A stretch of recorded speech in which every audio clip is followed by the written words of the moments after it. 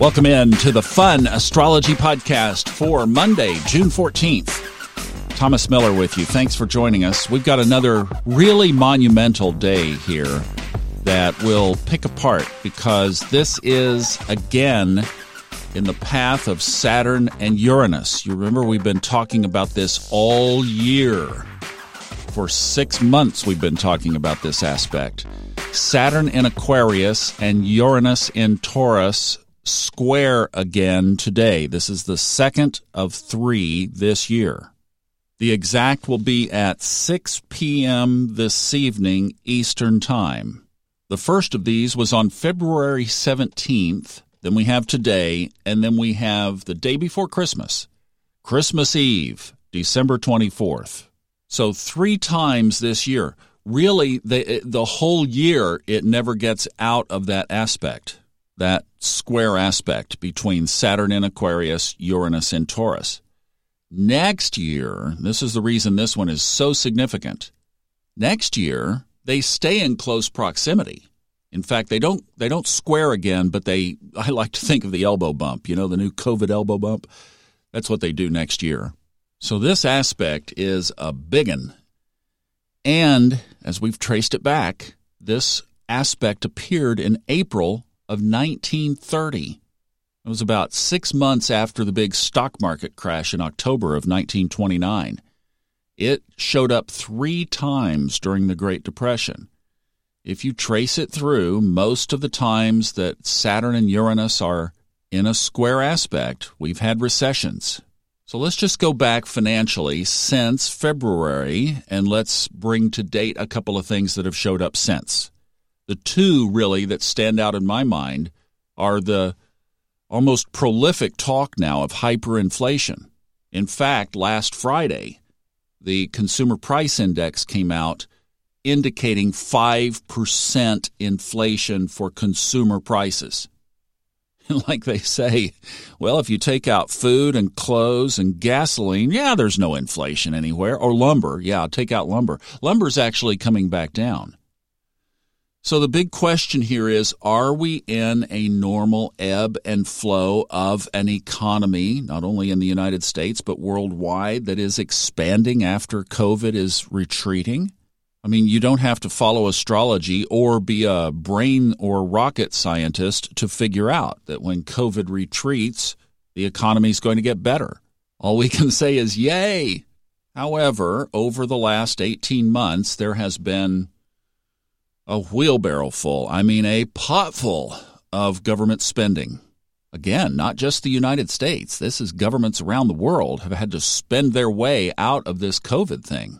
Debt that basically can never be repaid. The U.S. debt now approaching $30 trillion would be like you or me being, $100 million in debt and we make $50,000 a year. And you're 55 years old. It's just like the math isn't going to work.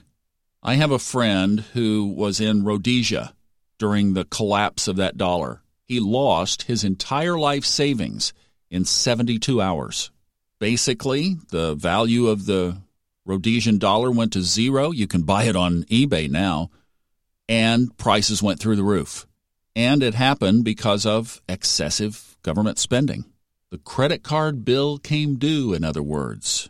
Now, I'm not an economist, far from it. But I do think that there is propping up of this whole system. It's kind of like around here. On these mountains in North Carolina, they build houses on stilts. Well, we've built an economy on stilts. Again, I'm talking globally here. And one day, the stilts have to be rebuilt. And that kind of leads to the second piece of this, the part B that I would say that has appeared since February, is when the U.S. Federal Reserve Chairman Jerome Powell talked about a rollout of the United States digital currency this summer. Well, here we are now this summer in the Northern Hemisphere, in this second square between Saturn and Uranus. Now, we could take the speculation game way down a bunch of tangent roads. I think what we just do is continue to observe. Look, we're being aware. We know what the history of this aspect is. That doesn't mean that it's going to happen this time, but if we escaped this unscathed in some kind of way, I would be a little bit surprised. The question is, how? And remembering that we are still under Saturn-Pluto from January 2020. That's a big umbrella that casts a wide shadow. So we just keep observing, and we watch the signs. And how do we make preparations? I think inflation is definitely going to be on the rise for a period of time. My brother sent me an article on this past week and was asking, like things like, should I replace our 30-year-old water heater now, or should we hang on to the cash? And I'm thinking maybe a prudent thing to do is to go through every aspect of your life. Anything that tripled, quadrupled, even quintupled in price, would you be okay with that? If it is money that you could spend now to fix it, go to your intuition and see if that's what shows up for you. If perhaps saving to weather a storm where groceries could be a lot more expensive, then focus the money in that direction. I think it's just these are the things that you have to weigh out. And this is really not, this would be aside the astrology. I mean, we're coming into this cycle. But remember, we're on the 20-year cycle of Jupiter-Saturn. That conjunction was in December. And if we roll back 40 years, that led us to a recessionary period in the late 1970s. So this stuff is all fitting together.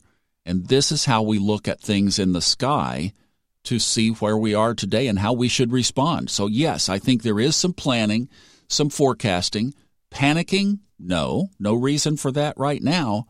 And just keep watching the signs. And of course, I've got an eye on this, and we will continue to report in here on the Fun Astrology Podcast.